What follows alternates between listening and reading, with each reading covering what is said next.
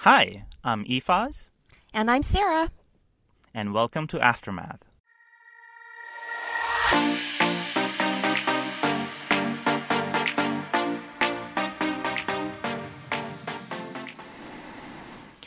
Hey Sarah, how's it going?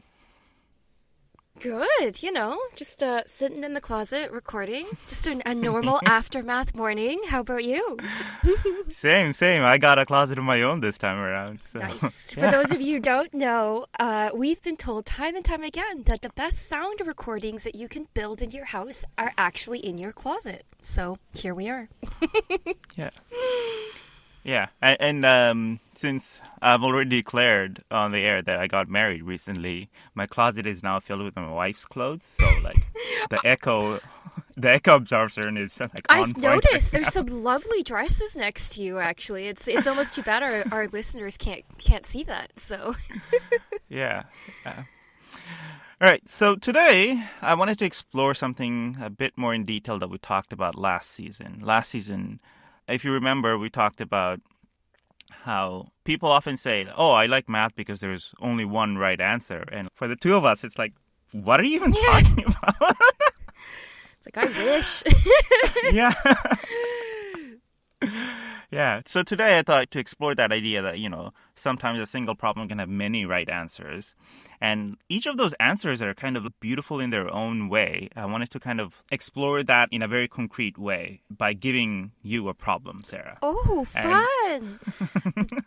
This is Yeah, like my and- worst nightmare. Yeah. Yeah. Interviewing. I mean, at least, like, there's like, we could remove all my wrong answers in post production, right? Like, that's a thing. But seriously, like, I have this like mortal fear of being called on and not knowing the answer. So I hope this better be worth it. Yeah, we'll see. At worst, we can always just like cancel this episode and no one will know. All right.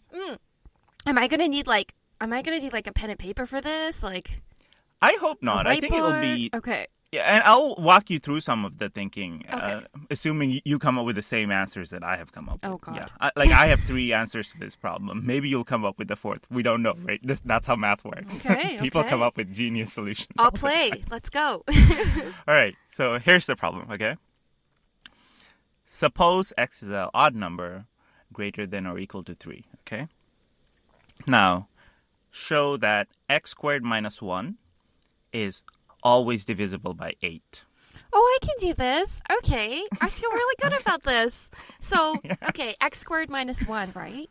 Yeah. So, Yeah, something immediately screams out because of our mathematical training there, right? Yeah. X squared minus 1. it's nice, right? And so, but then I guess with that, we got, so like the way that I would tackle this immediately comes to mind is we've got like difference of squares, right? So, Yeah, x yeah. squared minus 1, you can factor that, which means x squared minus 1 is equal to like x plus 1 as one unit times x minus 1 as one unit, right? So Yep. that's kind of where my mind would jump first. And then from there, well, if x is odd, then the fun thing is when you add or subtract 1 to an odd number, you always get an even number, right? And Yep. 8 is 2 times 2 times 2. But so if I've got 2 even numbers multiplied by each other, like I know that I've got each one is going to be divisible by 2. So I've got 2 of the 2s. That sounds really odd. 2 of the 2s. Yeah. I need to find one more, right? And Yeah. the way that I would tackle that from this perspective, and this is like my math heritage training, contest training kicking in, which is I would basically consider the different types of numbers as you like divide by 4 and maybe kind of go from there, right? And so if you divide a number by 4, you could have a remainder of 0, 1, 2, or 3. And I'd maybe kind of go through those scenarios from that perspective. Yeah, but I think like there's something like even neater to notice there about x plus 1 and x minus 1 there. So, like, what's the difference between x minus 1 and x plus 1? Oh, okay. 2, right? Yeah. So, I guess, like, the thing to notice there is they're consecutive even numbers. Ooh. Oh, I like that. That's very nice. Okay.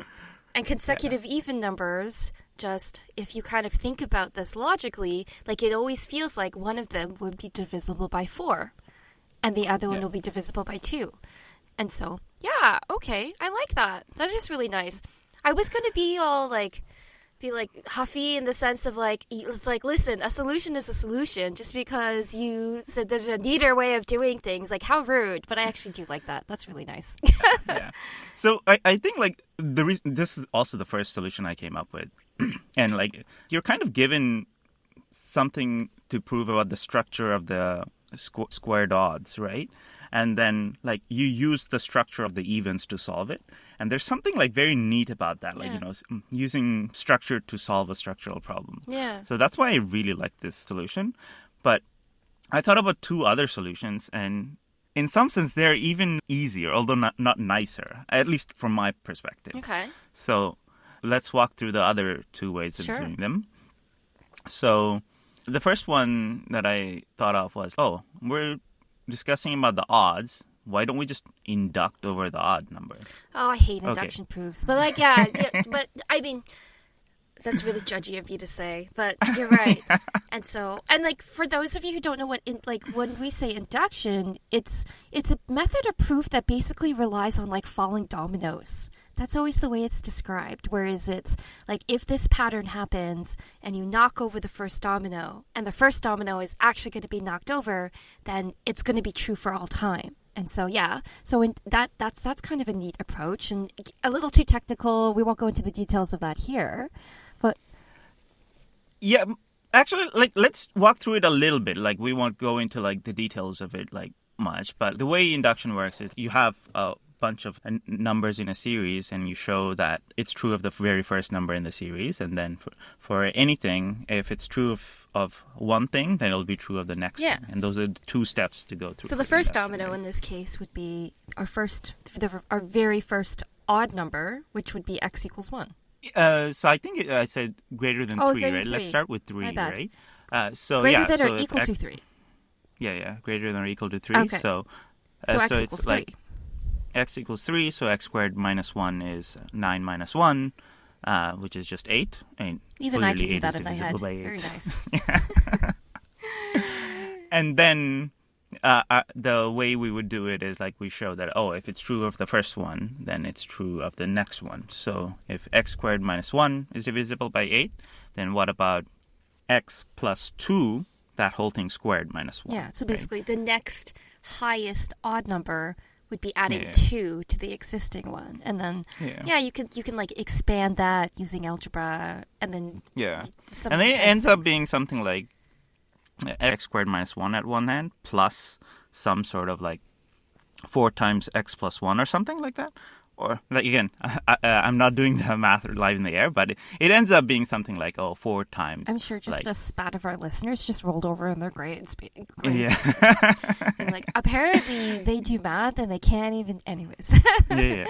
So it ends up being x squared minus 1 plus 4 times, 4 times like x plus 1 or x minus 1. Again, I don't know. Yeah. So it's 4 times an even number, so it's also divisible by 8.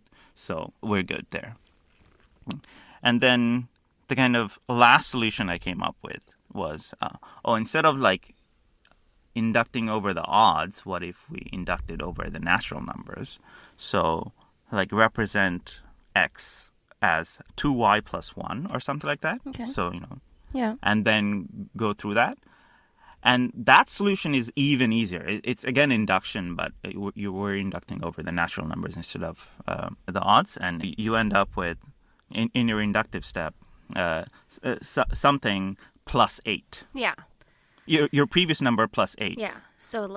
So it's like, look, there's all the numbers we wanted here, right? And so basically it's like, that was divisible by 8, and then you're adding 8 every time. It's like, okay. Yeah, so you're taking your original number, x, and you're representing it as a sum of and something that is basically always odd, that gets you all the odd numbers. And I agree. It lays out really, really nicely. And so, no, I like it. I mean, it's interesting because when you first were like, And my third proof is induction too. And I'm like, is that really a different one? But like, no, it is really nice. Yeah. So like third proof, I've thought about more carefully. So it ends up being 4y plus 4, right? If you replace the x squared with 2y plus 1, 4y plus 4. And then in the inductive step, you end up with 4y plus 4 plus 8. Nice. And so it's like, okay, this is obviously also divisible by 8 if 4y plus 4 was divisible by 8. Yeah. So. Okay. I like that. There's a part of me, like, maybe we need to, take this away and think about it too, but like, I'm wondering if there's almost like a geometry interpretation too, right? Because if you've got like yeah, x, most likely, yeah. Right? X squared represents a square, like literally a square in terms of area. And like maybe there's some fun things there, but we can maybe mull that over. Or maybe one of our listeners has a different way or a completely different proof for us to look at as well. Yeah, like with those geometry proofs, like I love when people present them, but I'm very bad at coming up with them. I know, right? Like that creativity, but oh my gosh, that is just very, very cool. I like to think of those as like more visual people who come up with those solutions. Yeah. But I've read some things about like, this kind of idea of visual learning is like BS. So okay, but as soon as you open your mouth and you're like, let X be greater than 3, internally I'm like panicking. I'm like, I really need a pen and paper. Like I need to like write things and like visualize some of these things. But thankfully this wasn't the X greater than 3 only is necessary because some people might argue that 0 is not divisible by 8.